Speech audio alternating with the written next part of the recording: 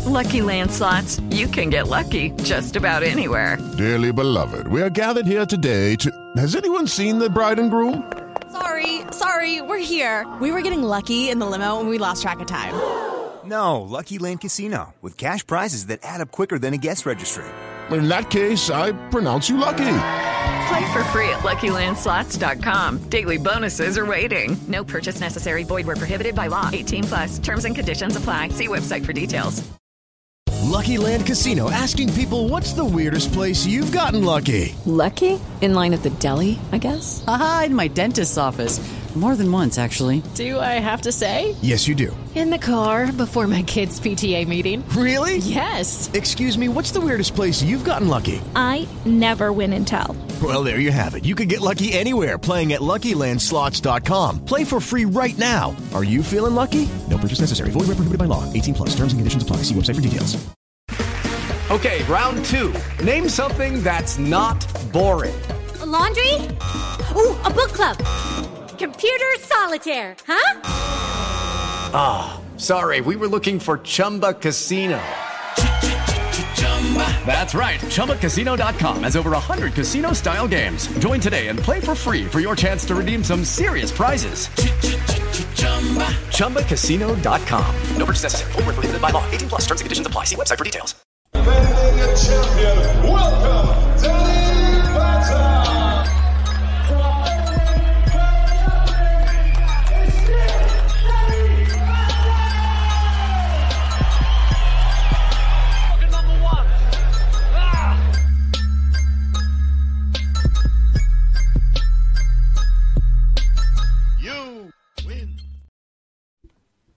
Hey guys, I'm Sai and welcome to Ace Podcast Nation, home of the Danny Batten Fight Show. This is episode number 33, I believe, and we're going to be talking last night's UFC and a couple of other things, a couple of other bits. You can find this show on YouTube in the video format as well as the audio format at all the usual radio and podcasting apps. And of course, you can check out the show's social media at Danny Batten FS on Instagram and Twitter, and the Ace Podcast Nation, Facebook, Instagram, Twitter, LinkedIn. All the links for each are in the description for the show below, or in the show description on the podcasting apps and platforms. So, joining me to talk MMA and more, first of all, we have former Cage Warriors champion, UK MMA legend, Mr. Danny Batten. How are you, mate? I was going to cut out the legend bit. Do you know? I just don't do that. That's the best bit. No, you all right, buddy? Yeah, I'm all good, sir. And joining us, I'm very excited to say that we have another UK MMA legend, yes, legend for all around the place. Cage Warriors, Cage Rage, and loads of other places. Ex-MMA middleweight, Mr. Denniston, Mad Max Sutherland. How are you, my friend? I'm good, man. Happy to be here. Yeah, thank you for coming on. I appreciate you finding the time, and of course, you coach with Mr. Batten as well. Yeah, so you have the pleasure. But so you two, fresh off your trip to Fight Island, which is we're now done with Fight Island for the time being. No more cards. Danny, what do you think overall of the standard of cards which they've put on from Fight Island? Was it worth traipsing across the world, like from a company's point of view, to put those? Yeah. I mean, it's got fight shows back up and running, hasn't it? And we have had a couple of amazing feature fights.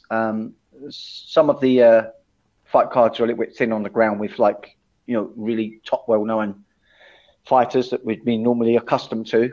But hey, they're pugging out shows, they're giving us content to talk about, and it's getting results on fighters' resumes and building them up or knocking them down, as the case could be. I think it's all good. After experiencing it, it's so well run out there. It really, really is.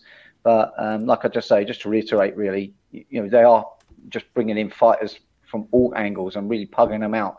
So some of them, are not always the most well known, but there's nothing wrong with that. You've got to start people from grassroots to get them known.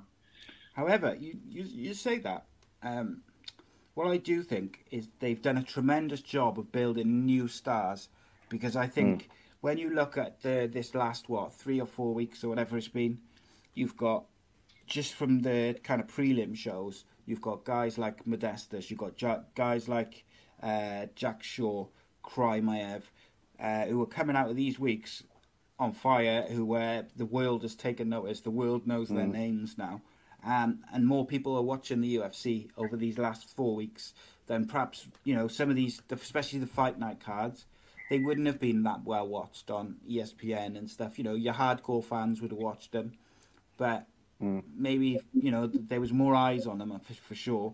And I think, some of these talents will have come out better for it. I mean, the one that stands out is obviously Krymaev, because he fought twice in a week or something stupid. Denniston, what did you think? Overall, how did the UFC do? What were the cards like over the what was it, four shows or 3 shows? Yeah, I think it's 4 shows. I think it was amazing. Obviously because of this coronavirus thing, everybody's locked down. I was concerned when I heard, UFC is still going to have shows on. I'm thinking, are we doing this, this kind of careless behavior thing, where we don't respect the coronavirus. Listen, I got my conspiracy theories as well, but I don't think we should put a whole industry at risk. Yeah. But when I saw what the UFC did and I heard about all the testing, and having gone through it now myself, it's spot on. If you're gonna do any MMA shows right now, you're not doing it like that. Just don't bother. Yeah, and I think obviously you've got these Cage Warrior shows coming up in September, the 3 back-to-back shows. The fact that Cage Warriors is no longer on BT and is on UFC Fight Pass, I would almost guarantee that Cage Warriors will be exactly the same. And then it's up to Bellator really as the kind of 3rd biggest company, I would say, behind those two maybe. They've got to do the same. So obviously last week we had Bellator's Lewis Long on twice. And he as are most fighters, he's desperate to fight. But Bellator as a company have got to follow the footsteps of what UFC have done, make sure it's safe for not just the fighters, but for the coaching staff, the commentators, the referees, the backroom staff. And I think if you notice, Dan, over the last couple of weeks, a lot of the fighters have been dedicating their fights to the makeup artist who works for the UFC. She's got I don't want to say the wrong thing. She's got cancer and it's quite a stage 3 or 4. Obviously, for someone who's ill like that, I would imagine, cannot be out there because that would be incredibly dangerous for someone in that position. But it's the same for everyone. Everyone, whether it's a makeup artist or a fighter, they've got to be protected and looked after. If I point something out, if I say something, can I say something? Maybe catch up on it. I just think that it's going to be hard for any other show except for the UFC to do this, to do it the way the UFC did it, because there's a lot of money, man. There's a lot of output. There's a lot of money they spend on just having a safe zone, Denniston, though, do you think that the UFC will fund partially Cage Warriors doing it, though, because they want content for the UFC Fight Pass app? They need it, so they want Cage Warriors shows on, which is why I think you found that the Cage Warriors show went ahead, the last one just before lockdown. So Okay. do you think that the UFC potentially could help out Cage Warriors financially with that? I know they could, but I don't know what the relationship is with with the companies. So I don't dare say. I don't know if they're cool like that. You know what I mean? Yeah. I mean, I guess it depends on what they're contracted to and all that ins and outs of it, I suppose. But ultimately, whether you're running as a multi-billion-dollar company like the UFC, or you're running as a local MMA show in regional places, if you can't run safely and protect the people who are going to be fighting, attending, and coaching, and refereeing, and everything else in between, then you shouldn't be running at the moment. It's just I agree. Unfortunately, it's just the way it is, isn't it? On the 17th of August, they're doing the first ever drive-through MMA event for contenders in Norwich. Right, okay. So that's going to be. I've got a few fighters on there. Mm. Well, you literally drive in. It's going to be on big screens. You'll be able to see the cage. It's going to be on a elevated level, but mainly you'll be seeing it on screens like the old drive-in cinemas. Oh, So okay. that's going to be first of its kind. What about that outcome back in drive-in cinemas? I'm old enough to remember that, man, fondly. No, that sounds really cool. I got to say, that sounds like a really good idea. And I think all companies, businesses, everyone's coming up with different ways, creative ways to keep rolling, because if they don't, ultimately most places, whatever you are, whether you're MMA or whether you're a pub or a restaurant or a gym, ultimately you can't stay closed forever. No, you've got to find a way to keep going, haven't you? Mm. Okay. So we had a really interesting card. We're going to talk about a bit of the prelims. So we're going to talk about the Nathaniel Wood fight in detail, and a couple of others. But I wanted to start with the Betch Kohea fight. She fought Pani Kinzard. Betch Kohea was a heavy favourite, at least in my eyes, and I'm pretty sure she was a pretty heavy favourite going into the fight. And I didn't think she looked great in the first round. Right at the end of the first round, the 10-second buzzer clapped to say there was 10 seconds left. She put her thumbs up as if to say, "Oh, good round." She obviously got confused in the moment, and she got clocked, and she got clocked quite heavily. I thought she looked quite groggy coming out for the second round, and I thought Pani won the fight pretty comfortably. The judges judged it as 30-27, 30-27, 29-28. So only the one judge convincing. Really had it close. I know, Danny, you haven't seen that one because obviously you're on holiday, and we appreciate you joining us from holiday. That's okay. I might even make you say where you are just to make you try and pronounce it. Oh my God! Don't. I did have an attempt. We all know what I'm like with names anyway, and names of towns in foreign countries. No, let's not go there. Did you see the Betch Kohea fight? I watched it. Yeah. What did you think of Kohea's performance? Listen, I like Betch because she's a banger. But she did. I don't think it was the what happened at the end of the first round. She just didn't look sharp for the whole fight. No. She was standing there. Normally even when she's standing there, there's a little bit of head movement, like she's gonna kill somebody, right? Mm-hmm. But this just looked like she was tired, man. I think that is the reason why she was happy to get out of the round at the end of the first round. Yeah. Because she just wanted the round to end. So 10 seconds before it ended, she ended it. She just wasn't there. I mean, I'm not trying to knock her or anything because I don't think that's the end of her, but she looked a bit confused. Yeah, and I think the fact that she made that error with the 10-second clapper and the buzzer, I think that shows that her concentration maybe wasn't where it should be. Yeah. How many fights has she had? She's very experienced in the UFC and other places. So that's it's a slip of just a slip of judgment in the moment, isn't it? But here's a question for you. It's not just a slip. No. Yeah, it's a bad mistake. It's not just a slip. I think I've been there myself in my career. It's like if you have a long enough career, things start to go wrong at some point. I mean, they'll come back, but they go wrong at some point because you kind of look. Well, for me, I kind of lost focus. So I was in fights where I could see everyone around the cage. I could hear everything, but I wasn't focused on the fight. That's why I could hear everything else. Yeah. I was concerned about what this guy said about me. I heard a commentator say something, and it just seems like that's what was happening with her. She just wasn't focused on the fight. Everything else was getting involved, And when you focus on the fight, you can hear, only thing you can hear outside of the guy in front of you is your corner. Yeah, it might be a case of, because there is no crowd there. Maybe, picking up on these more unusual sounds from the outside. Maybe, we're putting up, maybe she's hearing the commentators. You probably threw her, yeah.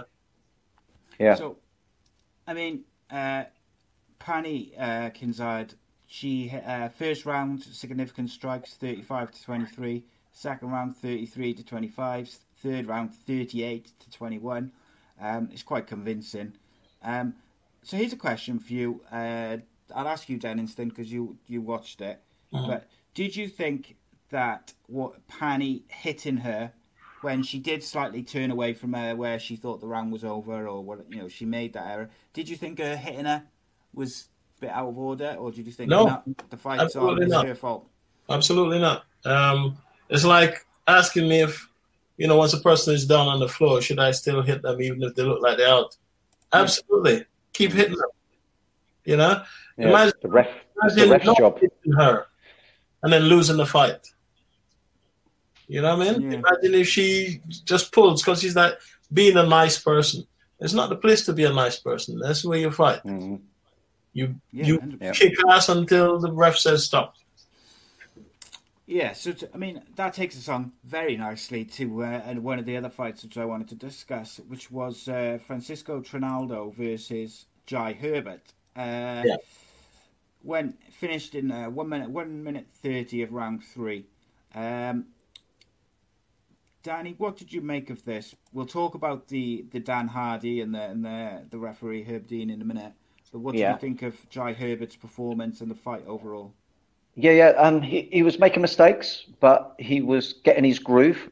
He was making his length work. He was scrambling up off the floor quite well in the second round. And it looked like he was going to turn the tide on Trinaldo. But, I was really impressed with Trinaldo's tenacity. He kept coming forward, punching through the punches and kicks that were coming at him, creating opportunities. He had a really good first round and sort of smothered Jai Herbert.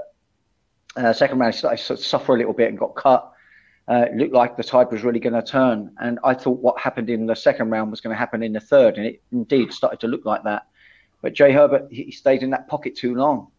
Trinaldo, he's an experienced dude. He's in his 40s, but they know how to stay in there and have hope to win at all times. And as long as you're still throwing punches, you've got a chance to win. And it showed it. It's quite an unusual knockout as well, not just because of what happened with the referee, but it landed on his forehead. Normally they hit you sort of like to the side of the head or to the jaw that knock you out. But this one was right to the forehead. A little bit unusual. But, well done, Trinaldo. It was like a late reaction as well. After he had it again, he hit him and then he kind of got a split second, then falls back. Something obviously clicked in his brain.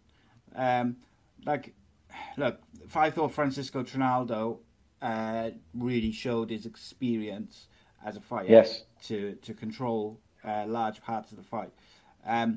However, in a minute, or when we get to a certain fight in a minute, I'm going to criticise the UFC a little bit for something I felt that they did to one of the younger British fighters. However, I thought they gave Jai Herbert this fight with Francisco Trinaldo to set him up to win, if that makes sense. Not that, you never know what's going to happen in a fight, of course. But I feel like this fight was set up for Jai Herbert to take a well-known name in his UFC debut and then move on. Didn't happen, and Jai Herbert will come back and he'll, for sure, he's a very, very talented dude. Very, very, I know he's really highly thought of by a lot of the British fighters and the coaching staff. So, I've got no doubt that he will come back stronger. But it was disappointing to see him lose. Denniston, what did you make of this one?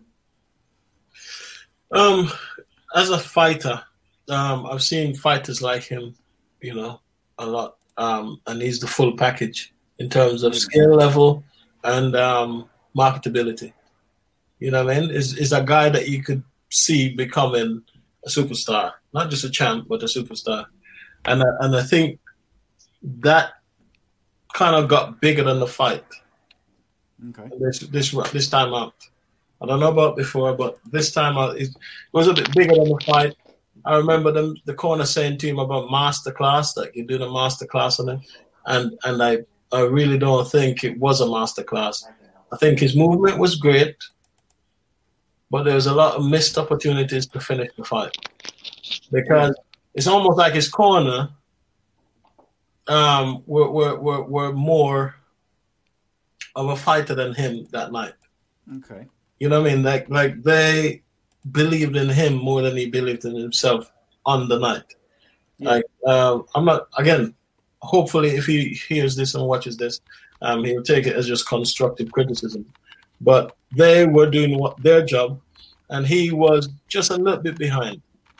And where he could have finished the fight in the second round with better strikes and just striking, Yeah.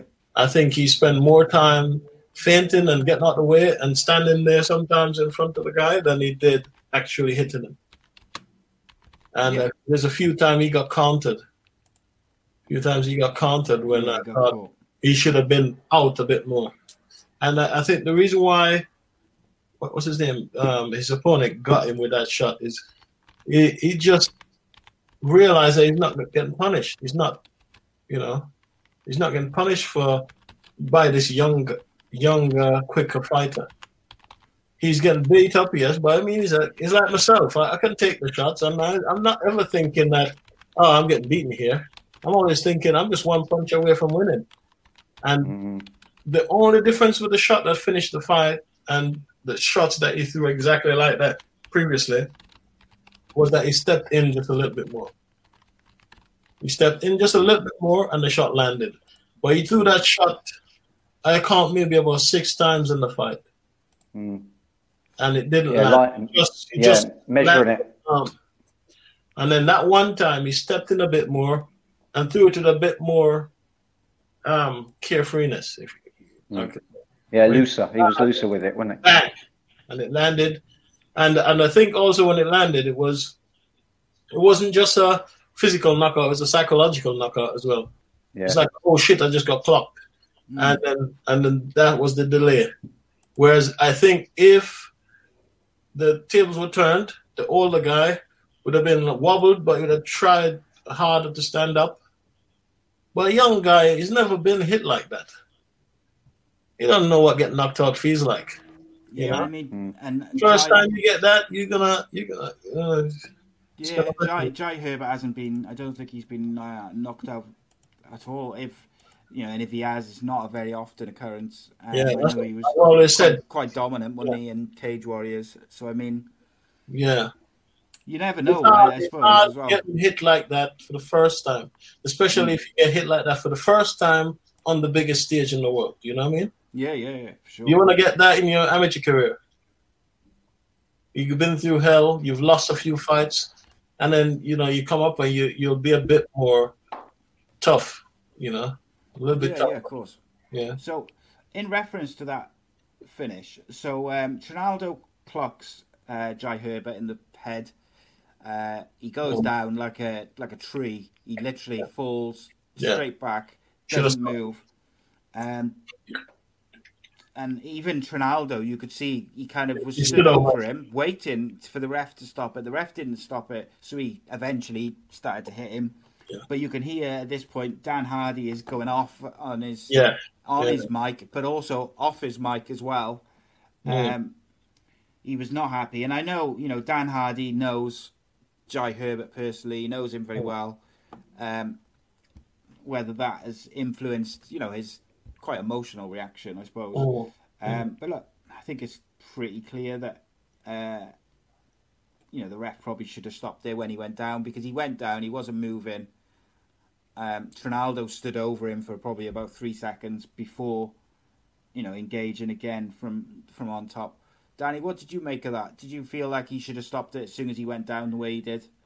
Initially I do think it should have been stopped, but I think you've got to try and look at it from the referee's perspective. It's all about angles. What did you see of the hit land? Because it wasn't like he went down like a plank. He had his head lifted up off the ground, which maybe signalled to Herb Dean that he was still coherent. And I think the thing is, I think what caused confusion was the fact that he had to run over. So it goes to show there was distance there. So he'd run over, and I think Trinaldo thought the fight was going to be stopped because of how fast Herb Dean ran over, but he was running over really to assess the situation closer.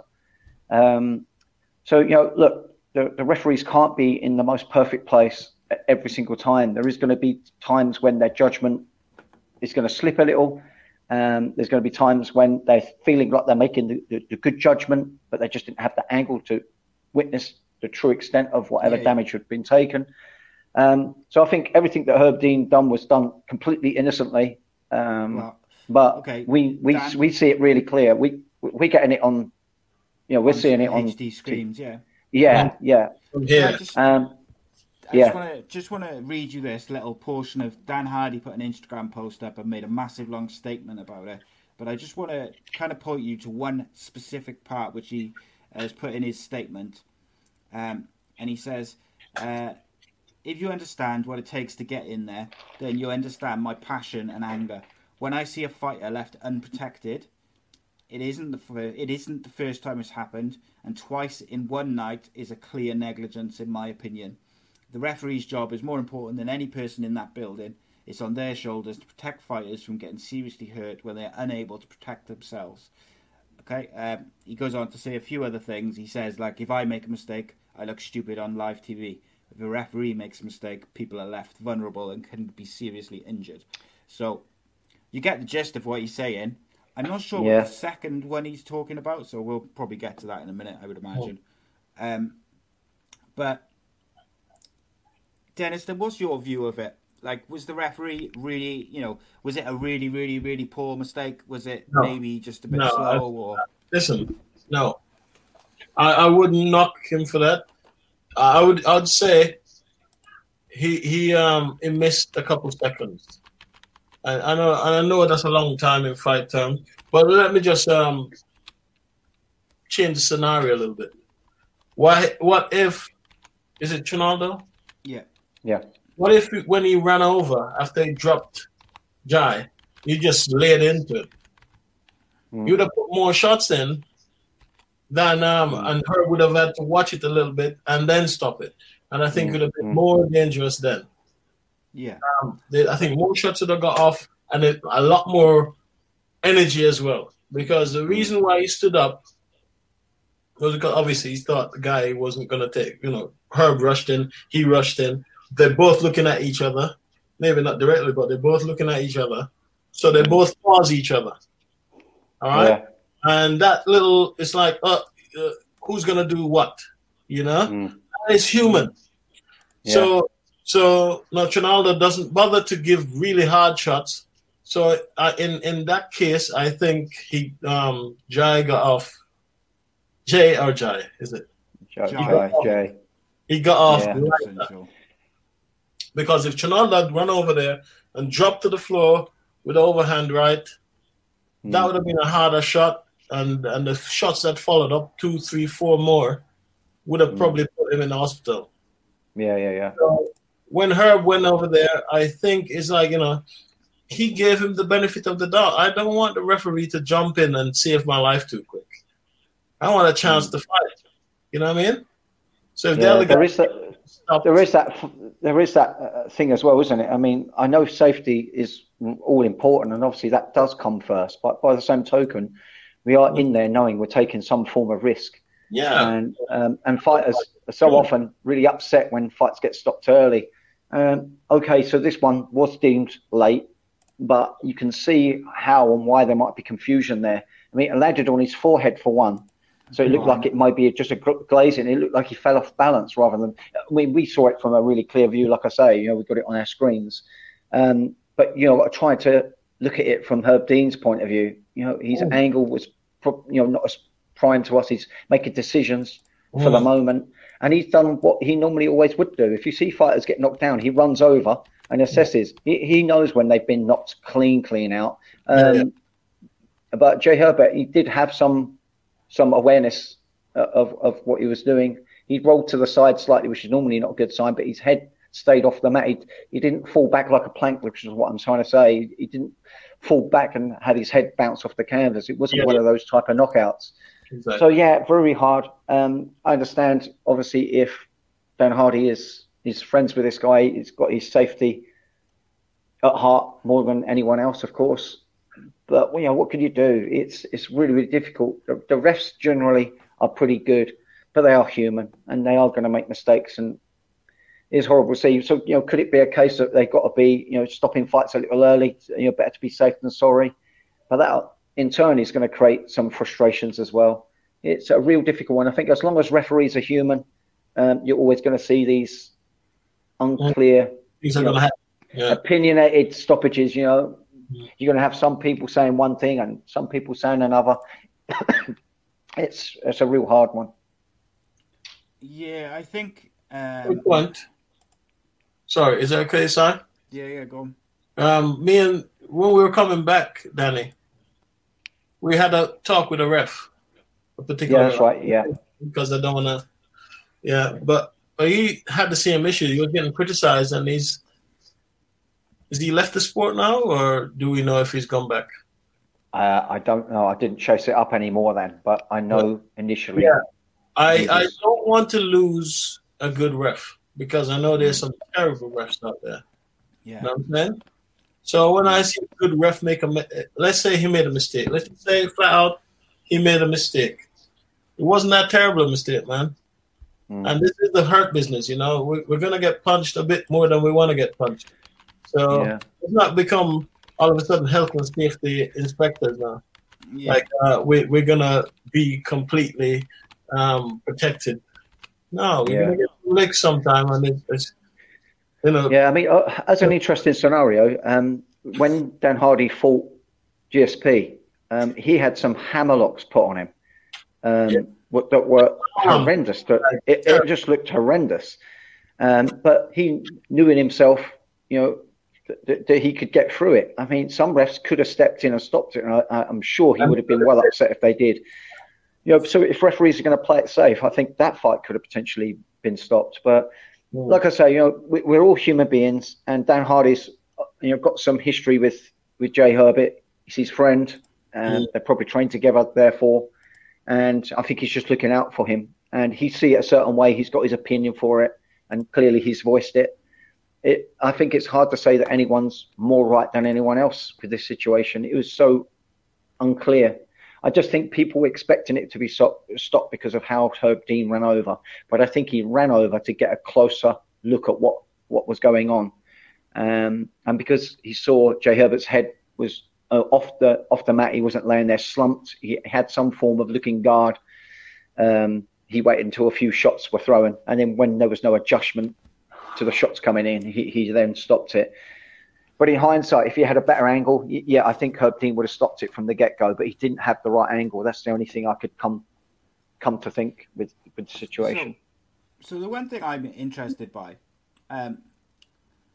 obviously, like Denniston just said there, we don't want it to become like this kind of health and safety mad thing where you just stop in fights the second someone goes down a bit, bit ropey. However,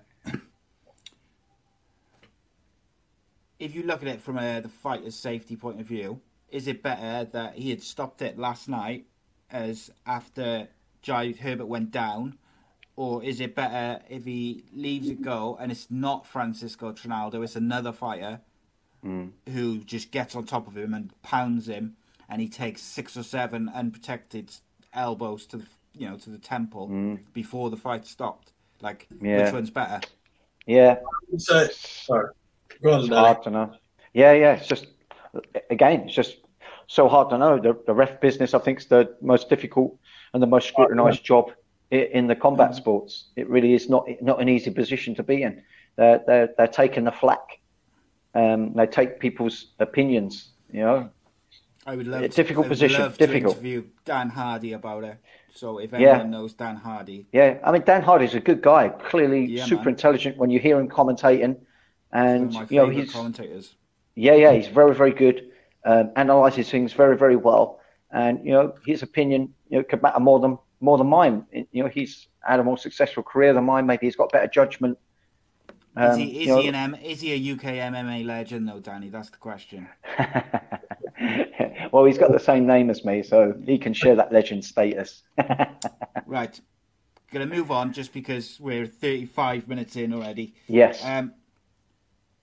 Very quickly, tell me about Nathaniel Wood's performance. We'll start with you, Danny, because obviously in his last fight against John Dodson, he was not good. No, he was struggling. But I think we put that down to maybe it was his debut in the UFC, maybe nerves. John Dodson's one of the hardest hitting. Dobson's awkward. Guys. Very, very awkward. Really good wrestling, really good striking. But Nathaniel Wood, he performed well, and Castaneda performed well also. It was like a kickboxing match, but the difference I saw throughout the rounds with Nathaniel Wood was that he clinched up at times and pressed Castaneda up against the fence and did it quite well to have a little lull in the pace and to keep ahead. To me, he was always steadily ahead, slightly throwing more, slightly more successful. And when push comes to shove, when the battle was getting in the pocket, he clinched up and drove Castaneda up against the fence. And that impressed me. That goes to show that he's making adjustments and not just throwing down hands and punches and kicks and to a point where you could get caught. I mean, we just see what happened with Jay Herbert there, maybe overtrading. Yeah, he didn't overtrade, although there's a couple of moments where they was both in the pocket swinging at each other. But Nathaniel did choose to clinch up at times, and I think that just goes to show a little bit more maturity there, and his confidence to be in that wrestling range too. I mean, we know him as a striker, but he's a pretty accomplished grappler too. Maybe not known for his wrestling, but he showed that he could control it. Okay, he didn't particularly want to take it to the ground, but he used it to stay proactive against the fence and to make a lull in the pace to keep him ahead on the scorecard. I thought overall it was a very mature performance, and I'm sure we're going to see more good things from this young man. Yeah, for sure. I'm going to ask you both a question about Nathaniel Wood's next opponent in a minute. But first of all, I want to get Denniston, your view of Nathaniel Wood's performance. I just thought he was not just a little bit, but he's sharper than his opponent. I mean, Castaneda is all right. He's a good kid. But no, he was so much sharper, and he kept the same edge for the whole fight. I agree. Same little edge, just a step above, and he was in no rush to finish him or anything like that. And I've watched Daniel fight like ringside because he fought one of my guys before. He fought Ed Arthur. Ed Arthur beat him. And I mean, look where he is now. This is years ago. Yeah. He's a very intense guy. Just to see somebody that age fighting like a grown man, I know he's a grown man, but he just seems like a little youngster to me. Yeah. And he's fighting with beyond his years. It looked really good. It looked like if no matter who was in there, like he would have stepped up a little bit more than them and just done the work.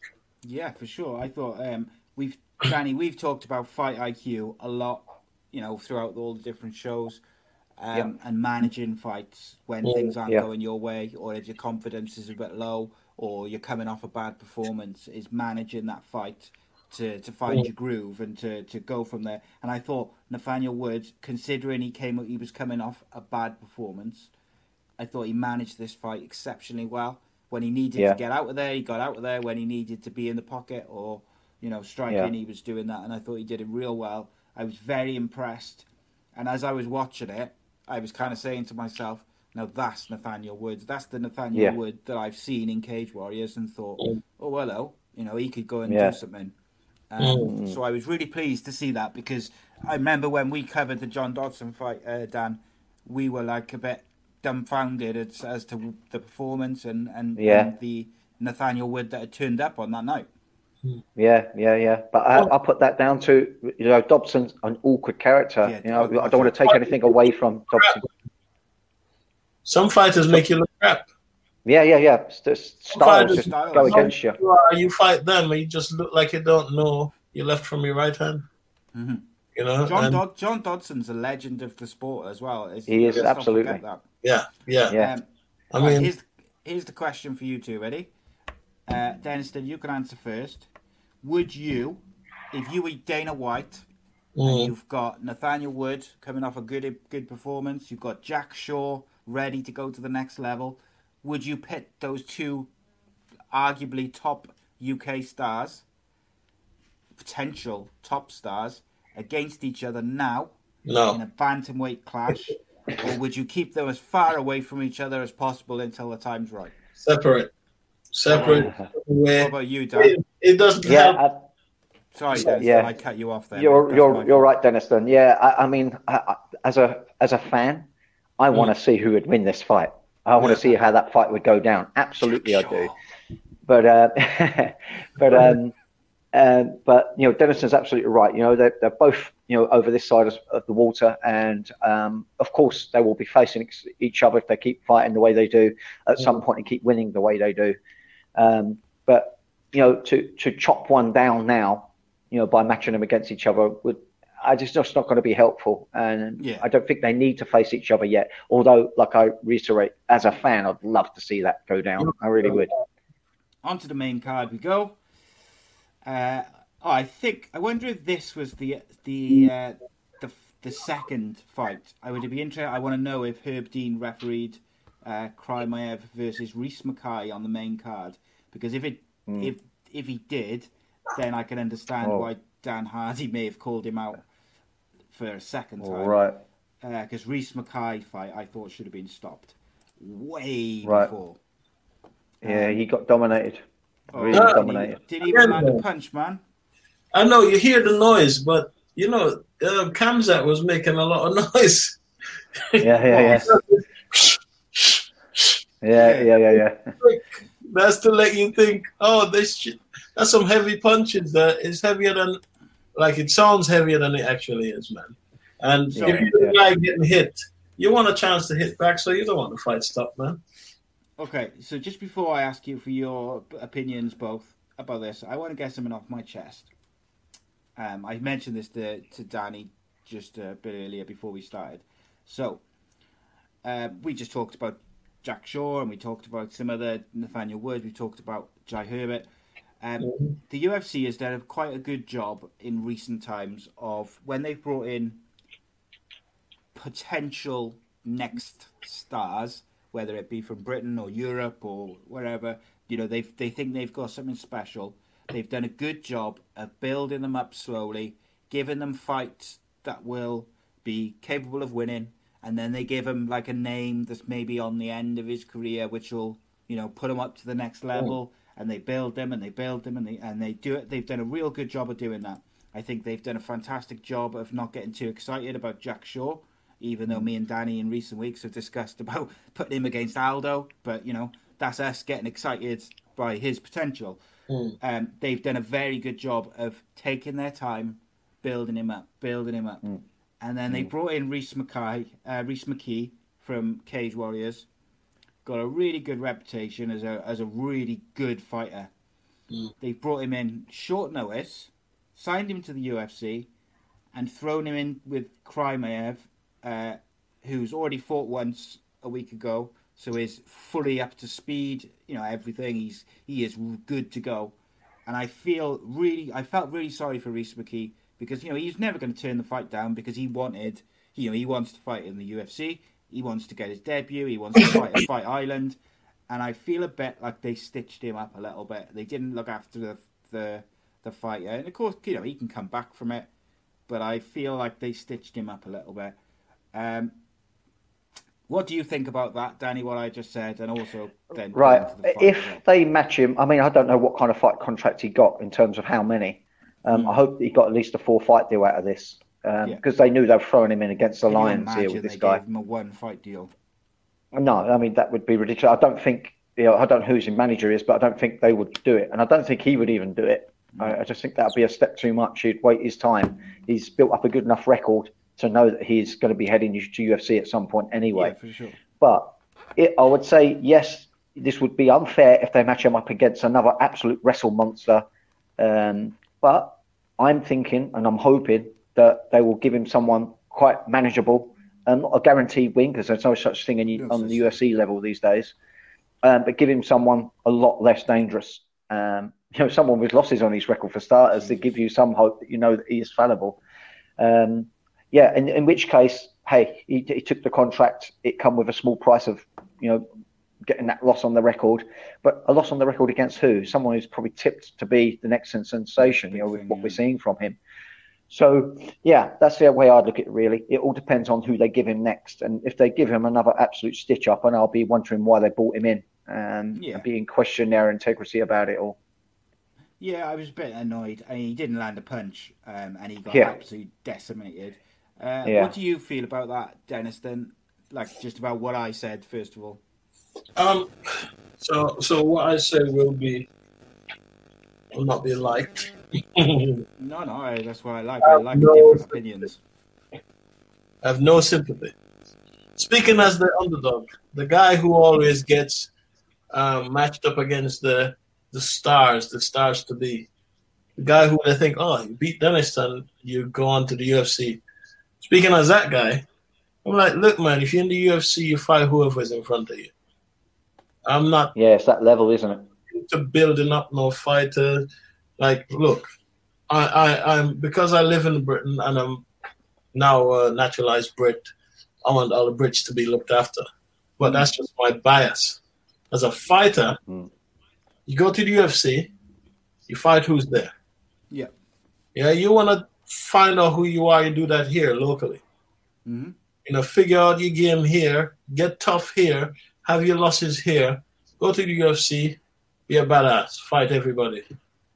Yeah, that's what I like. Look, Denniston's true old school mentality. I love it, man. I got to know Denniston quite well out there. We had some good conversations, and this guy is an absolute gentleman. But my God, he's an absolute fighter as well. He don't mess around with his words. He's to the point, and I like characters like this because they're not deceiving in any way. They're just going to tell you how it is, and Denniston's not wrong with his opinion. That's the way he sees it, and it's a very harsh way of looking at it. But nevertheless, this is the fight game. So, Denniston's not wrong. He's not wrong 100%. in what he says. Look, I like the kid. I just think if I have to look after you when you get to the UFC, if I have to protect you from the monsters, then you're not ready for the UFC. That's just how I look at it. I'm not. I get that. I think just to quantify part of what I meant by that is in terms of like. He took this fight on real short notice. And my point is, did the UFC just bring him in just to take this beating, if you like, or did they want to sign him? Okay. My question. Because if they wanted to sign him because they like his potential and they think he can be a potential star for the company, then I would question why you'd throw him in with someone who's just fought, who's on fire, who's obviously going to go far. But maybe that would be my kind of question behind it. Their gamble is with Khamzat. They're like, we want to build Khamzat, not Reese, right? Yeah. Yeah, so for sure. I mean, UFC's cutthroat, isn't it? Sorry, there's two guys there, and we got enough guys in that division, I suppose. And they've chosen to go with, is it Khamzat, right? To go with that guy as the guy they're going to market. So feed him the new guy. Yeah. But then again, who got the call first? I mean, who got stitched up? I mean, I'm not stitched up, but who had a fight, and then the other person decided to, okay, I'll fight him. Yeah. That's definitely a good way of looking at it. We just don't know that background, and there probably was several people around. It might be that Khamzat was there. He's like, look, I'll fight him. His fighter pulled out. I'll fight him. And then being a fighter, is like, I'm already here, so I'll fight him. Maybe. Who knows? Interestingly, so Chimaev, he said in his post-fight interview that he could, he felt like he could fight it again that night. And he looked like it. He fought John Phillips and Reese Mackay, and he absolutely decimated both guys. And like neither one of those two guys is any sort of mug, No. But Reese Mackay just didn't lay a punch. No. So it didn't last long, Dan. But what did you make of the fight? Yeah, I mean, just impressive from Chimaev. I can't wait to see this guy fight again. I want to see him tested. Card, he said. Yeah, I want to see him tested, but I don't think it's going to happen just yet. I think he's going to run through many people. It take a little bit while for people to suss out what he's doing.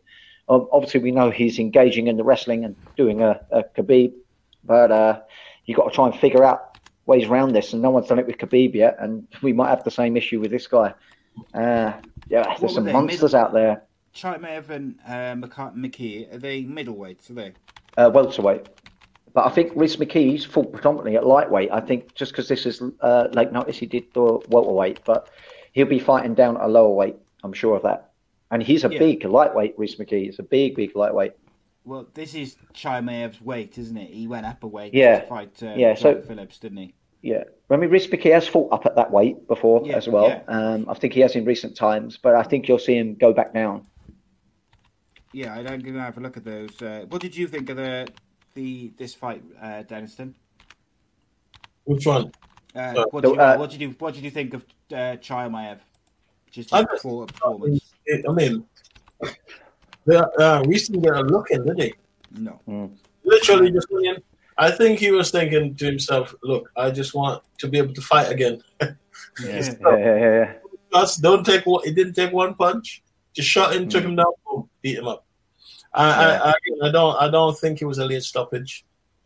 No. I think the fight ended when it ended, and I wouldn't knock any ref for that. If that's the one that Herb Dean. Yeah. No, it wasn't Herb Dean. I just look. But a mistake, if we're going to talk on a technical level, Rhys McKee, one of the mistakes he was making really is like how I'd say a jiu-jitsu guy off his back. They come up on that elbow. And the issue with that is if you're going an under pummel or you're wrapping your arm around and you're coming up on the elbow, their body's so close to you, they can reach around and grab that wrist.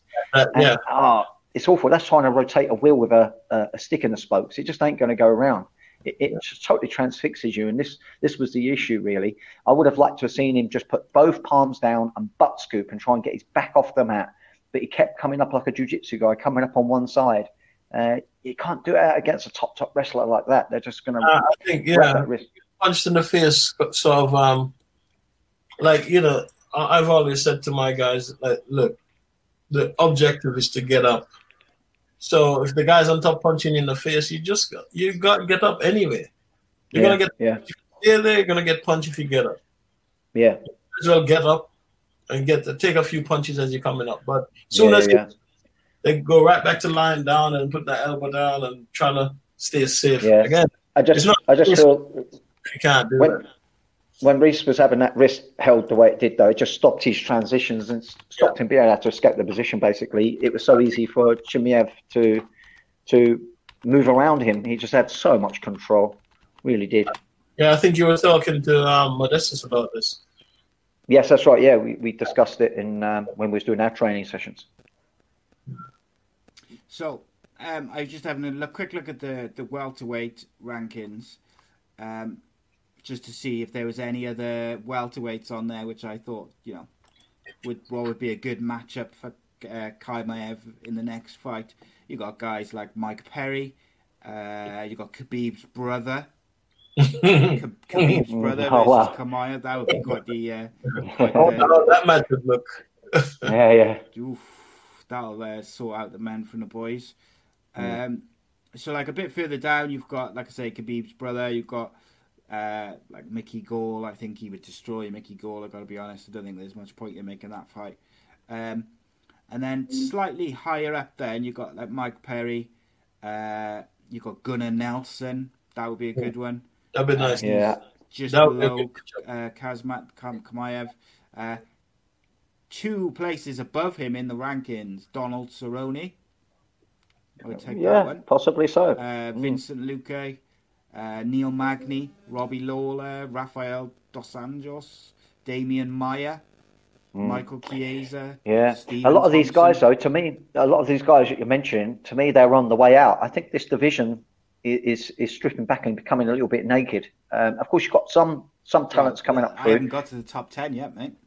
Oh, okay. Oh, so you're not that high. Keep going then. 20s. Beg your pardon, Si. So you got top 10 is Stephen Thompson, Anthony Pettis, Nate Diaz, Conor McGregor, Tyrone Woodley, Jorge Masvidal, Leon Edwards, that would be a good one. Yeah. Colby Covington, Gilbert Burns, and Kamaru Usman. Yeah, I mean, as you get to the real top, you've got guys who are on their way up, but there was still a lot of people coming on the way down. But I don't think that's wrong for him to face some of those guys, because they're still legit in many, many ways. They definitely will test this guy, more without a doubt. But I still think he's going to run through most people until he gets to the top 5. Okay, so I'm going to ask you this question, both of you. You're only allowed to answer one name. You're not allowed to give a reason. You just got to say the name. Out of all the names I just mentioned from the welterweight division, if you were booking the match, who would you put Chimaev against next? Danny? I will go... I wouldn't mind... It's I don't know who to go for, Right, This is such a hard... I'll go first, yeah. Damian Maia. Oh, really? I think, because of his jiu-jitsu. Right, while you think, Denniston, you got a name? I think Maia's just too far ahead. Maybe Mike Perry. That'd be a good one. I like that. Yeah, Mike Perry, because he'll take it to him, but I've got a feeling he'll get taken down. But yeah, Mike Perry, I think is a good one. It's such a hard one because I'm trying to think, well, what would make an exciting match? But unless he fights potential contenders to the title, you've got to try and maybe just keep him in that top 15. Maybe just slightly into that top 10. But I want to see him fight one of the top 5, but I don't think that would be correct at this stage. What rank is Mike Perry? What is Mike Perry? Mike Perry's actually below him somewhere. That might not be. So Mike Perry's 30th. Oh, he's got to go up. Ideally. So if you wanted to go up, you'd have to go Tony Martin, Donald Cerrone, Luque, Jeff Neal, Neil Magny, Robbie Lawler, Rafael Dos Anjos, Damian Maia, Michael Chiesa, Stephen Thompson, Anthony Pettis, Nate Diaz, Conor McGregor, Tyrone Woodley, Jorge Masvidal. Rafael. I'd say Rafael Dos Santos. That's a good one. Dos Anjos, that's a good one. Yeah, but Santos never impresses me when he gets put up against the fence a bit too easily. But his game is fit. Say again, sorry? What do you think about Cowboy? Yeah, I was just going to say that Cowboy or Robbie Lawler, I think would be quite interesting. It would be Lawler. I think Lawler will knock him out because his anti-wrestling is good. Yeah, Lawler. Yeah, he's dangerous all times. His anti-wrestling is good, and I just think it's too big a step ahead. Okay, so next up we had Alex Oliveira versus Peter Sobotta. So this one went to decision, which Alex Oliveira won via 30-27, 30-27, 30-27, unanimous. Just give us your overall thoughts of this, Dan. Yeah, I find this a little frustrating to watch. They was both doing really outward striking that wasn't landing too crisply. Oliveira's perhaps just had the longer reach and was doing some of the better work. But I was seeing his fingers out straight, and I thought, well, it's a matter of time before it goes in the guy's eyes, and it did. I'm surprised he didn't get head up because his fingers were out straight for long periods of time. But he found his groove. He found the way to win. Opened up a nice cut on Sobotta. He knocked him down. I think it was at the end of the second round. He knocked him down. He was just getting off the slightly better work throughout. And Sobotta just struggled to get anything conclusively off. He did try to take it to the ground, was struggling with that. So he was definitely trying to find ways to win and adjust his game. But he just didn't have the tools on the night. It's back to the drawing board for him and, trying to add more to his skill set. Yeah, I think so. What about you, Dennis? Then what did you make of Oliveira versus Sobotta? This is how I watched the fight. That's how I watched it. I don't have a great opinion of the fight. Again, like Danny was just saying, it didn't seem like they were there, it's frustrating. She shot, you know what I mean? So I watched it on and off, so I don't really have an opinion. Okay. It wasn't the best, let's be honest. There was much better fights on this card to talk about. Yeah. And one of those was next up. This was, in my opinion, glorious. And that's not just because it was a glorious performance by a British MMAist, a British fighter, but I just loved the psychology of it all, right up to the technical application of the finish as well. So it was Paul Craig versus Antigulov. I'm not going to try and pronounce his first name. Their face-off was a bit tense. They were nose to nose. It was interesting. But right before the fight, Scotsman Paul Craig was giving it the proper. He was marching up and down. He was egging him on, and he was saying, "Come on, come on." He was really, you could see, trying to like rile him up and get him to come to him. And you can see why, Danny. Yeah. I think he added new elements to the game. Well, Did he fall into the trap, mate? Did he fall into the trap which he was setting?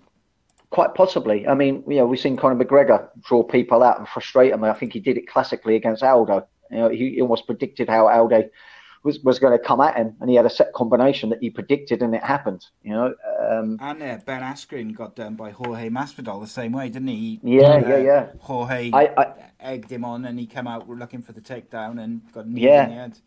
I think he wanted him to be over-aggressive and open up too much, and he certainly did. I was really surprised he didn't try and get round those legs sooner than he did, because it was pretty obvious that he was attempting triangles, and he did fight it for a few attempts. But, he's nearly 6'4". He's going to have some long legs on him, and they're heavy, and they're way down on you. And he just stayed there too long. And the thing is, he had Paul Craig's head up against the fence, which limits the mobility of the hips of Paul Craig, and he could have come round. I definitely could have pushed round before the triangle went in as deep as it did. He just played around in that, I call it a no-fly zone. When you've got someone with an open guard like that, that's potentially really dangerous. You don't want to float with your head at that just prime. That's where you get armbarred. That's where you get hammerlocked. That's where you get kimura'd. And he just left his head there just too long. He only has himself to blame, really. Or let's not take away from Paul Craig. I think some of it was strategical on his front, like you were saying. But yeah, I mean, an absolute lesson to be learned from that. Now, look, I'm not an MMA coach. I'm not an MMA former fighter, current fighter. I'm just a fan. To me, like Paul Craig, he steps to the middle of the cage in the instructions. He goads him, and he's saying to him, basically bring it, because he wants him to attack. And then when he attacks, he suckers him in. And just before he kind of starts setting up for the triangle, Antigulov has got a single leg, looking for a single leg, and Paul Craig just goes down. And in the moment, I was thinking, he obviously doesn't mind being in his back, but he just Antigulov was looking for a finish, and as he's looking for the finish, Paul Craig is just adjusting. And he's just getting this triangle closer and closer. Yeah. You don't see many triangles finishes really these days. Especially about big guys. Yeah. Yeah, and just seeing Paul Felder, they'd showed a camera angle of Paul Felder's reaction when the guy tapped. And I thought, wow, that's awesome, because you don't see many announcers and commentators reacting like that with that excitement that often to submissions. And I just thought it was fantastic. Denniston, what did you make of it all? I think the mistake that was made was Antigulov when he was landing his shots, because he was landing. Those punches in the not the guard but in the triangle were landing hard, and I could hear like good digs going in. And I think that's why he got caught with the triangle. Because at that point, he's thinking he's going to go out before he triangles me. Yeah. He just made a bad decision. Yeah. And eventually he paid for it. But it's like when you're in that situation, you do have a choice, and sometimes the choice would actually be to keep hitting the guy, especially if you're landing that sweet, you know what I mean? But he, unfortunately, for him, this is normal for what's his name? Oh. Yes, Craig. Yeah, this is normal for him. So he just went, struggled through the punches and he just finished this triangle. But the whole time, it was the plan. Because the minute they get the ground, I see the triangle getting set up. It looked like it was getting set up from if I remember correctly, from the other side first. The other leg was going to triangle it. But then by the time he got punched a few times and he started to sneak his right leg through. Like, oh, hello. Yeah, it was good. I think it was entirely his intention. Get this guy so mad that he just comes swinging. Yeah. And so he played a good mental game. If that's what he was actually planning, then that is what we call masterclass. Oh yeah. So what I like to do with particularly with the British fighters is I like to have a look at the rankings and see maybe where we could go next. So Paul Craig is ranked 26, or he was before this fight. Just above him at 24, you've got Khalil Roundtree, Devin Clark, Kutalaba. Bit higher than then you've got Chris Weidman, Johnny Walker ranked about 13th, and he's 26th, and then you're sort of into the top 10. Is there anyone who sticks out, Danny? Johnny. I think Johnny Walker and him would be good. I think that would be a good little matchup right there. They both got they're both very tall as well, aren't they? Yeah, that's right. So yeah, that'd be quite an interesting matchup, size wise, reach wise, and they're both good on their feet. But I'd give the edge. Craig's probably got the edge in the on the grappling. Absolutely. Yeah, it'd be a good matchup. Yeah, I give the edge for striking for Walker. He's more creative. He's just nailed those finishes. You can't ever write him off when he's on the feet. Losses, though, isn't he? He is. Yeah, he's showing some holes in his game. But that's what UFC is all about. It's going to expose any of the cracks in your game, and it's up to you and your team to paste them in and put them to rights. So hopefully he's gone back to the drawing board and improving his game. If not, he's going to have a hard progression through UFC. Yeah, so Paul Craig's ranked 26. I'd go with either Chris Weidman, ranked 18, because I think he's a name which he could potentially take. If they're not going to go with that, I would go with either Johnny Walker, Serkinov, or Nikita Krylov, who are 12, 13, and 14.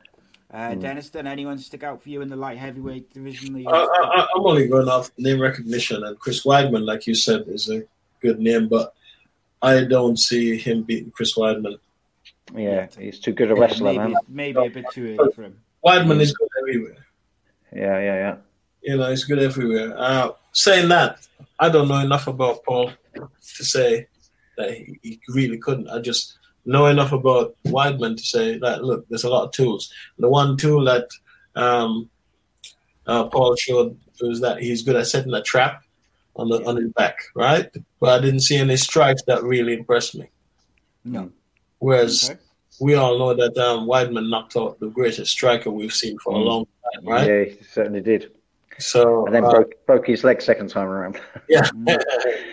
So I mean, you can never sleep on, no matter how old the guy is. Next up, we had Carla Esparza versus Marina Rodriguez, 7 ranked versus 9. And Denniston, we'll start with you this time. What were your thoughts of this when it ended up on a split decision in Esparza's favour? Carla, I've never been a fan, man. I like the fact that she's a grafter, but her fights are boring, man. Yeah. Her fights are boring to me. She does what she does best, right? So I get it, but I sleep through most of her fights.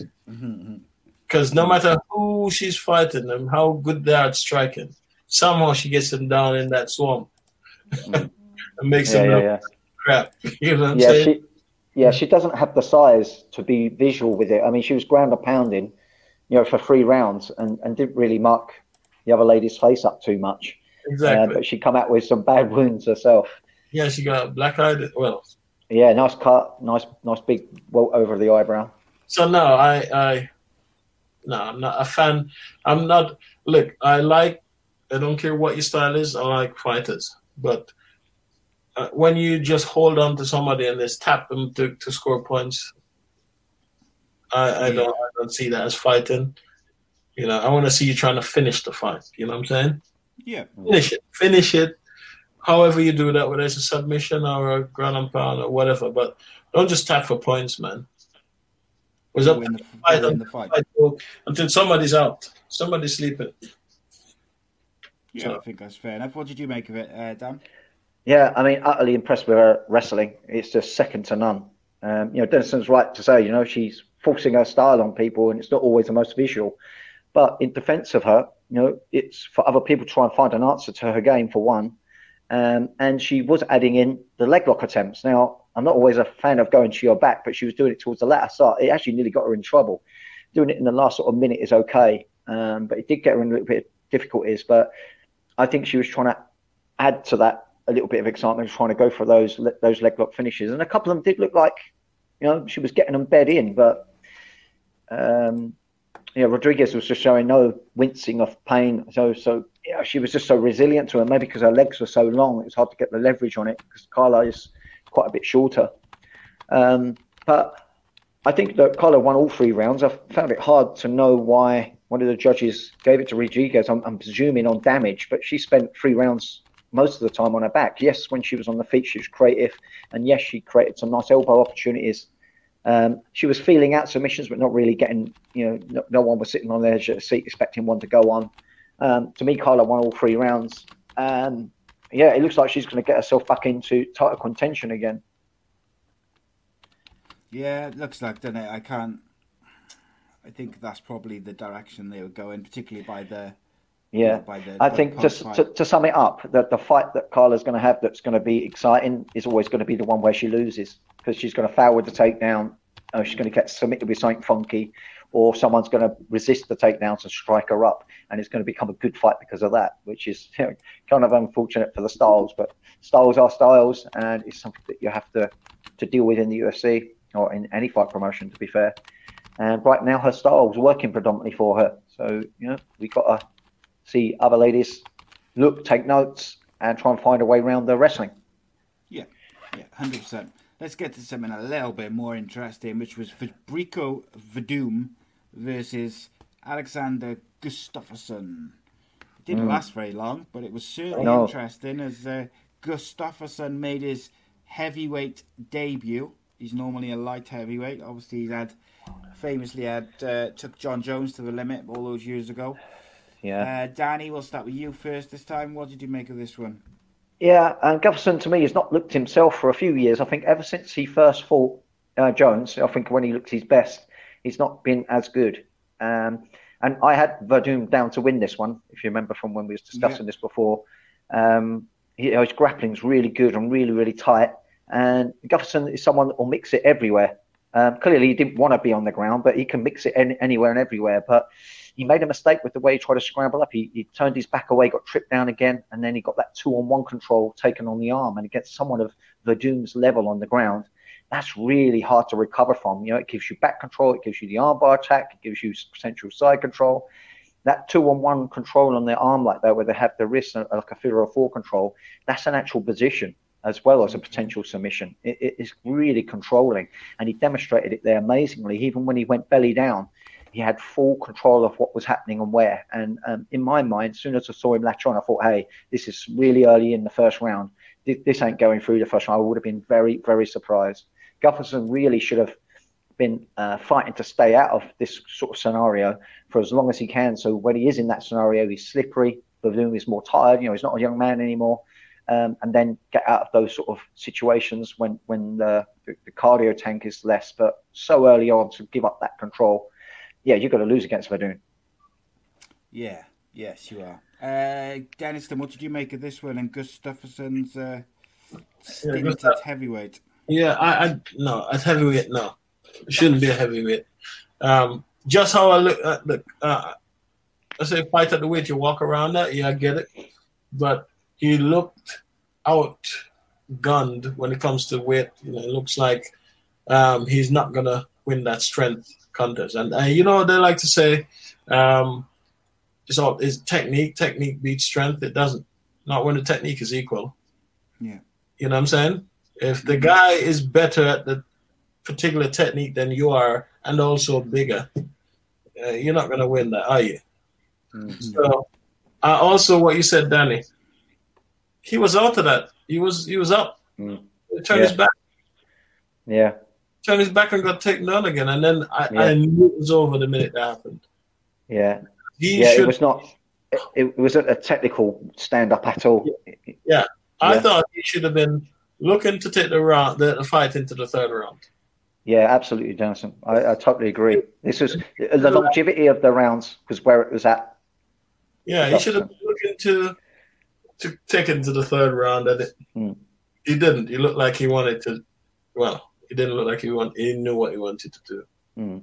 So he was there, and his fight night, but it looks like he's past his. And I don't mean this in the sense that he's too old, but it looks like he's past Kieran. Yeah. You know, you got to wonder what's going on in his training camp. He retired. He's just not evolved. He retired. Yeah. So I mean, that's when I say a fighter should retire, when they're no longer hungry, they're not showing up with a plan anymore. Then you should retire. But if you're coming here to kick ass, and we can see that fight in you, then you're never too old. That's how I look at it anyway. Yeah, I think that's fair. And at the end of the day, he retired, and he was done after his last fight. And for whatever reason, he's come back for this one. It didn't work out. Yeah, maybe, I don't know. I'd be interested to see if he retires again or whether he intends to keep going. Be interested. The next up, we had Marcirico Hua versus Antonio Ruggiero Nogueira in their trilogy fight. The trilogy, which has never ended, has lasted over a long space of time. From before I started fighting. Wow. No. Roa won via split decision. Denniston, we'll go with you first. Tell us about this rivalry, and then tell us about this fight. Not to sound like a dick, but this fight was unnecessary. I agree. Absolutely agree with that. Massively agree. It's at no point should you be like, just for nostalgia, I'm going to go have a fight. Yeah, that's what Bellator sort of put on those sort of matches. Bellator put on those sort of matches, not UFC. It's unusual for UFC to do that. Yeah. So no, it was unnecessary for me, and I think these guys now they can only fight each other. Yeah. You fight these young guns coming up, you get killed. Yeah. Because they're not moving anymore. They used to move. They used to move like Shogun. I'm a big fan of Shogun. Back in the day when he used to head move like Tyson, I'd love that because he'd come in and even if you're catching him, he's catching you. You know, Lil Nog, same thing. His boxing was immense back in the day, but now he's just in shots. He looked wooden, didn't he? His crosshand was falling short. Yeah. His timing looked. It's not even the timing; it's just the speed of his punches has slowed up. He was never the quickest anyway, but he relied on timing. But I think telegram, yeah, and then the punch comes after. Yeah, absolutely. And it was so similar to the previous matchups they've had. Really similar. I feel it's now very obvious. It's like when Muhammad Ali had his onset of Parkinson's, and he was slurring his speech, and nobody would tell him because it's a cash cow. Yeah. It's almost the same thing now we're watching, which will become sad eventually. At the moment, you're still seeing two legends, and I'm not gonna ever stop calling them legends. These guys pay for all of us, But I think they should make better decisions now. I don't think the fight was necessary. No, me neither. I didn't need to see it. Didn't want to see it. Didn't really care about it. And I think, Danny, you hit the nail on the head in that when you said this is this kind of sort of fight that Bellator would have put on. Yeah. Is what it is, I suppose. Elite XC. I mean, it has its market out there. Don't get me wrong, but not for the not for the hardcore fan that wants to see who's the best of today. This is two guys that are past their peak. I mean, Rua's a little younger in years. He's still got some fight in him, but he's past his peak. And Figueroa, long past his peak, he really is, and he did amazing things back in the day. But yeah, it's sad to see them get in there and do it, because this is when things happen to their health. He's been in there for a long, long time, and it's not just the fights; it's all the rounds you've done in your training. There's mileage on that clock, and you could see it by the way he moved. It was a little painful to watch. Entertaining, yeah, it was. They were both going at it, both bruised up, scuffed up, and it did get interesting. Shogun won that first round with the takedown, and the second round, Nogueira won because he sort of body shunted him, knocked him off balance, and got the top position, and probably pinched the round back. So it did leave it all for the third round. And for me, Shogun just had more tools. He was looser. He's got the kicks. He can wrestle better than Nogueira can. Nogueira's knees clearly are shot as well. Another area that he looked really wooden with his leg positioning. Getting kicked in the leg, and his leg was just falling apart. Yeah, exactly. Yeah. It was painful to watch at times. It really was, and slightly sad. But, it is what it is. It was still obviously a draw. There are fans out there. I don't want to say anything harsh. They're legends in their own right, but I just feel that there's just no need to have these fights go, especially as they faced each other now for the third time. Just no need. Yeah, not on the UFC stage anyway, I don't think. No. Okay, and then finally we had Robert Whitaker versus Darren Till, which I think effectively was a number one contender match. But I guess we'll find out about that in the meantime. Danny, what did you make of this and Darren Till's performance after his Till looked good. Yeah, he looked good in the first round, and I was thinking, hey, I've seen him use similar strategies. Yeah, and it was looking good. But Whitaker, this guy's an experienced dude, and he's got a broad skill set. He can wrestle damn good. His grappling's good. And, he ain't no slouch on the feet with his kickboxing either. He's got a background in striking too. But he was getting tagged up a little bit in that first round. It did have me thinking, Till's got a game plan. It's looking like it's coming to fruit. After that, the rounds were just slipping away because Whitaker was throwing shots, clinching up, disengaging, throwing strikes. He was just broader in his attacks. He was hounding the lead leg of Till. And I think it was really troubling him. So that made it harder for Till to settle his striking after that first round. I think the leg began to give him jip. And it just gave a focus point for Whitaker. And Till just couldn't find an answer, couldn't find a way around it. And the rounds just slipped away from him, one after the other. I think, was it a split decision, did you say? Was that a split? I think it was, wasn't it? Unanimous decision, 48. Oh, it was unanimous. I can't remember because there was one that was a split, and I was surprised about it. But Whitaker's looking good. He really is. I think maybe it was a little rust in that first round. Not to take anything away from Till, but from the look of what the other rounds went, it looked like he got his groove, and he started using the full spectrum of MMA. And Till was not expressing that full expression. He was on the receiving end of it somewhat. Well, I said last week, Dan, when we made our predictions, that whilst I really wanted Darren Till to win because I felt like in his last fight he just didn't look himself. And I felt it really affected him as well. Like you could see how disappointed he was. I really wanted him to put on a good performance. But I felt that Robert Whitaker, all round, he's got everything. He is rounded. MMAist who can do some real impressive stuff. And I felt that it kind of went that way. Darren Till started well. Robert Whitaker showed his skills and, paid off at the end. Denniston, what did you think? Yeah, I pretty much just echoing what you guys are saying. I think Till, being the bigger guy, he had the first round because he looked. It's obvious to me that he's bigger than Whitaker.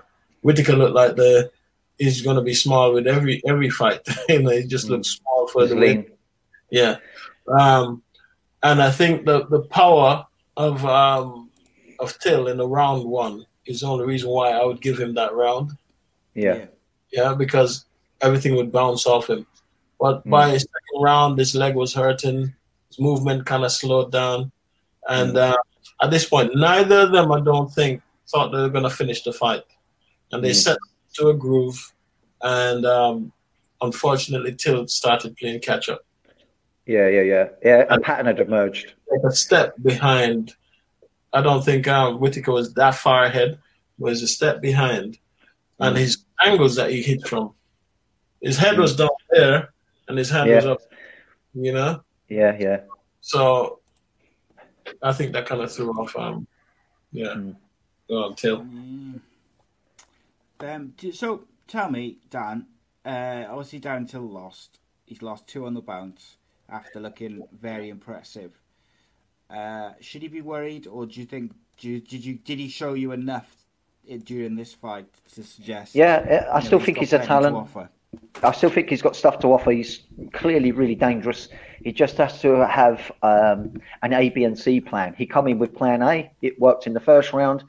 Second round, Whitaker made adjustments and started finding his groove, and Till couldn't find answers to him. He needs to broaden his spectrum of attacks and counters. When someone uses this MMA type of striking into the clinch, he's threatening the takedowns. You don't even have to score with the takedown. Just the threat of the takedown as you're throwing your hands can be enough to stop that good striker coming back at you. Now, he did have, his successes. He landed a couple of hard shots, but it's almost like looking at Woodley, although Woodley's vastly different. I'd say Till was much more active striker, but Till, it's almost like we had to wait and hope that he was going to land something really huge that led to a finish.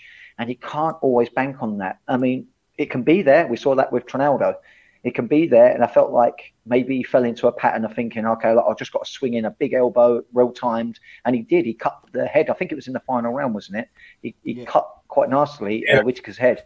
But Whitaker then wrestled him up, went round the back of him. He did what an experienced, top, world-class fighter should do.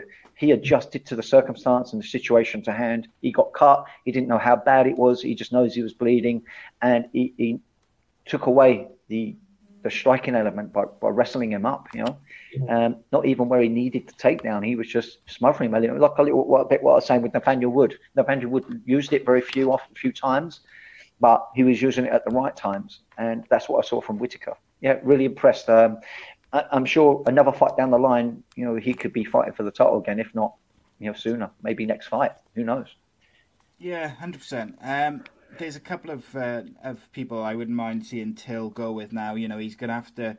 He's not going to get Whitaker unless they rematch with Whitaker. He's probably not going to get the Stylebender fight. But next week we have ranked number 8 and 9, Derek Brunson versus Edmund Shabazian fighting. Yeah. Maybe the winner of that could get Darren Till, who's ranked 5, and then if he. But they're both hard fights, man. They're hard options, really hard options. Look at that top 10, mate, in the middleweight, and there isn't an easy fight. There's not even a fight where I look at it and I go, Darren Till would definitely win that. Yeah. Darren Till could beat any of them on his day, but there isn't one of those fighters where I look and I think, that would be the way to go if you want to get him a win. It is what it is. That's why it's the top of the tree. That's why that's why it's the best company in the world, I guess, for MMA. But it was a good card. I'd be interested to see where they go next. There was one question I wanted to ask you both before we finish, and that was Brett Johns, Welsh bantamweight in the UFC, on a 2-fight win streak after. He's fought some big names in the past, looking to break back into the top 15. He called out Uriah Faber for a bout. Looks like it could be the upcoming fight. Yeah, do you know what? That's going to be interesting. I'll tell you why that's going to be so interesting, because how's Brett Johns going to go about this? Does he want to test his takedown game against someone like Uriah Faber, who he knows not an easy guy to take down? He's got very, very good wrestling, particularly in the MMA arena. You don't seem to be being taken down very often. So maybe we'll see Brett Johns try and broaden his spectrum with the striking against Faber. That we know Faber's showing weakness in the striking. He's crude, but just full of energy. He always comes in fit. He can bang hard.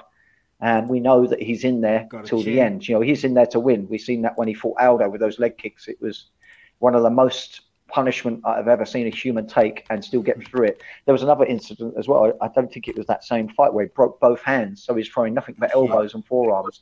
I mean, that's utterly impressive.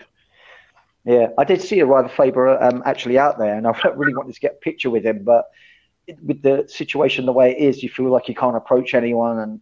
But I'm sure, Modesta's success will be going out to UFCs more often, and I'll get that photo with him, because I used to watch him back when it was King of the Cage, and I remember thinking, wow, that kid's going to go far. And I'm talking a lot of years ago, King of the Cage. That's something that I think ceased to run.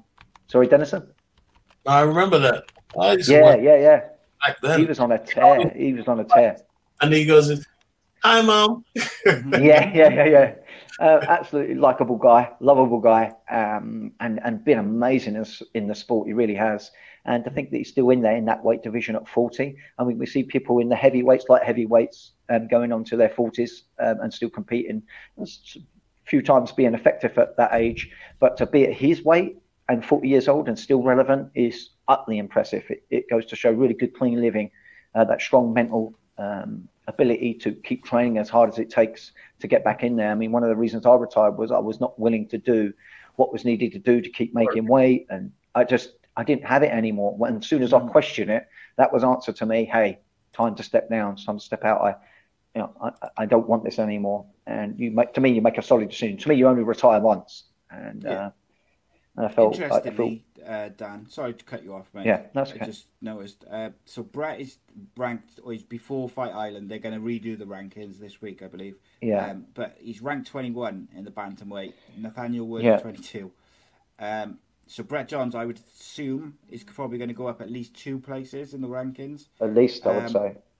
If not more. If he doesn't break into the top 15 after his performance on Fight Island, he's going to be looking to. Uriah Faber ranked number 10. A brilliant fight for him. I've got to say, if he was to beat Uriah Faber, he would 100% be in the top 15, if not the top 10. Yeah, it's one of those situations that if he loses against him, that's no slouch either. You know what I mean? Yeah. You won't be dissed for that, because, like I say, Faber's still relevant in that top 15. I don't know whether he truly is top 10 anymore, but he's still definitely top 15. Anyone in the top 15, if they have their night, they're going to put an end to your night. So Brett Johns has to come with solid game plan. He has to have everything firing on all cylinders. But from what I've seen of him of late, that he knows how to find that. Chin on him. He finds that position, and I think he's going to do well. Absolutely that. I think Brett. I do think if he can beat Uriah Faber and get into the top sort of 10, 12, he's got to have his eyes on a rematch with Pedro Munez or Aljamain Sterling, who were ranked 4 and 3. Because he fought him when he was young. He fought him early in his UFC career. Big names, so it'll be interesting. Absolutely. Denniston, what do you think of Brett Johns potentially versus Uriah Faber? I think it's more of a, and not to put down Brett, but I think it's more of a Hail Mary. Okay. I think Uriah is just so skilled, so powerful, explosive. He's dangerous. Absolutely dangerous. A deadly guy I want to see Brett Johns, take some fights on his level right now and move up the rank rather than go for Uriah. He had a harsh introduction. The thing is, he's only lost 2 fights, haven't he? And that's against Aljamain Sterling and Pedro Munez. Every other fight he's won. And I think where he is now, the age he's at now, how old is he? I think he's 29. Okay. Let me just double check that. He might not. Yeah, so he has to kind of get moving, really. Yeah, and I think he's ranked 21. I think that in his eyes, he's thinking, right, this guy I get these guys going. Look at these guys as kids. I know. We're getting so old now, Denniston. You said 29. I'm like, oh shit. Okay. Yeah. I still think. Maybe if you catch Uriah on a bad night. I've been really impressed with Uriah Faber though recently. Yeah, he's on the way out. He's not the top tier. Like I say, I don't think he's in the top 10 anymore. Truly, But I do think he's still legit top 15. And anyone in that top 15, they have their night. You're going to have a difficult night yourself. So he's got to be prepared. And prepared, I'm sure he will be. I respect anybody for trying to step above what we think they should. You know? Yeah, Brett John's 28. To do. Yeah. Okay. So he's got time. Yeah. He's got time. Right. I could speak to you guys all night. However, I'm going to have to call it a day there. I've thoroughly enjoyed the show. Thoroughly enjoyed last night's UFC. Denniston, thank you very much for your time, my friend. I've really enjoyed having you on. It's been cool. Well, thanks for having me, man. I've known Danny for years. When I just started MMA, long time ago, a few fights, but it was like a big family, so we didn't really have a bond. Fight Island, we're like bosom buddies. We hit it off very well. Like I say, you know, with Denniston, he don't hold back on his comments that he'll say to you. But I like that. It just gets it all out there. There's nothing to be hidden behind. You know, he's one of life's very few hard men. And being a hard man don't mean you're a bad man. This guy's a hard man. He's got a good heart. And I've really bonded a good friendship that's going to go on for the rest of our lives. And, you know, if anyone wants to come training down at BST, and Denniston's promised to come up, and you know, I hope he would point out some experience moves and that for my students. He was coming up with some really good stuff when I saw him training with Modestus, some high-level stuff that even like ignited new ideas for myself. So I've got a good feeling Dennis is going to add new aspects to my game, and I hope and pray that I can add something to his. So get down to BST. Check out the website. Like a few of my guys showing them, you know, we won't talk about it now, but yeah, some of the stuff that he showed to Modestus, I'm like, oh, it's just a tweak, just a little tweak on what I already do, but it's amazing. This is the thing about just ideas. It's just, you know, you have the basics, you're just tweaking it. Yeah, absolutely. And where's your gym base? Because one of the things as well that I've promised to go down with some of my guys to train at Denniston Gym. But where's that located? Hemel Hempstead. Right. Yeah. So look that up, guys. I'll give you some details, man. Yeah. And you trained Ed Arthur, who was BAMA champion. He was a massive standout. To me, this is a guy that should never have retired. He should have gone on. He should have definitely been in the UFC. Ed Arthur. He would have been in there by now. He fought Peter Yan, man. Come on, man. Yeah. Fought big names. Fought big names. But you know what? Not everybody's gonna go all the way. Yeah. Some people don't want as much as you wanted for them. Mm-hmm. You know, and that's the sad part of martial arts. Where you're like, oh, come on, you could do so, but I want something else. You know? Yeah. But sorry, another one for you. It'd be good to get Denniston on to do a podcast about his career, because he's had a big career. You know, he's had many more fights than I ever racked up. This guy's really experienced both the rough end and the bright end of British MMA. He'll have a lot to say about it. And, you know, we did engage in some really good conversation. And same for Gintis, to be fair. I mean, Gintis was fighting bare knuckle MMA back in the 90s. The stories, he's someone to have on as well. The stories he was saying, I was absolutely enthralled and intrigued. It really was the complete grassroots of MMA. He was fighting before the UFC. It's before the UFC, yeah. This was bare knuckle stuff. You know, this was, in the back alleyway sort of stuff. But great stories. He animates them really, really well, and it'll be good viewing for the podcasters. 100%, mate. Yeah, definitely. I'm always up for that. Well, guys, thanks for having me, man. Thank you, Denniston, taking the time. And let's do it again, Denniston, yeah? We'll get you on again in the near future. Great having your analysis. Cheers, buddy. Thank you so much. 100%. Guys, check out www.bstacademy.co.uk. Follow at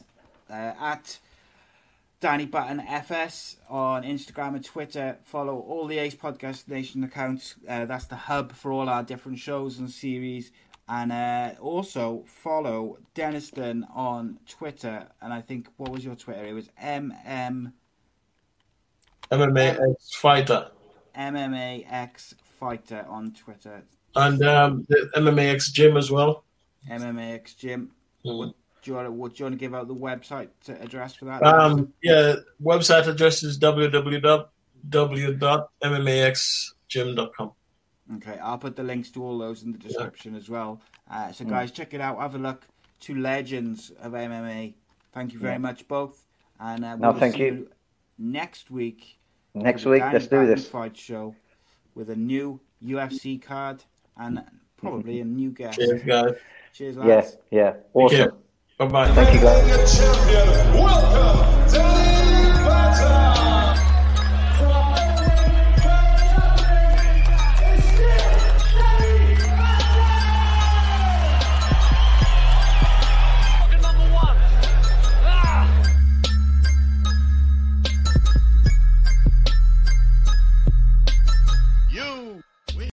Sports Social Podcast Network. With Lucky Land Slots, you can get lucky just about anywhere. Dearly beloved, we are gathered here today to... Has anyone seen the bride and groom? Sorry, we're here. We were getting lucky in the limo and we lost track of time.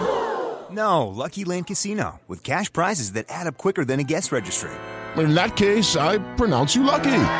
Play for free at LuckyLandSlots.com. Daily bonuses are waiting. No purchase necessary. Void where prohibited by law. 18+. Terms and conditions apply. See website for details.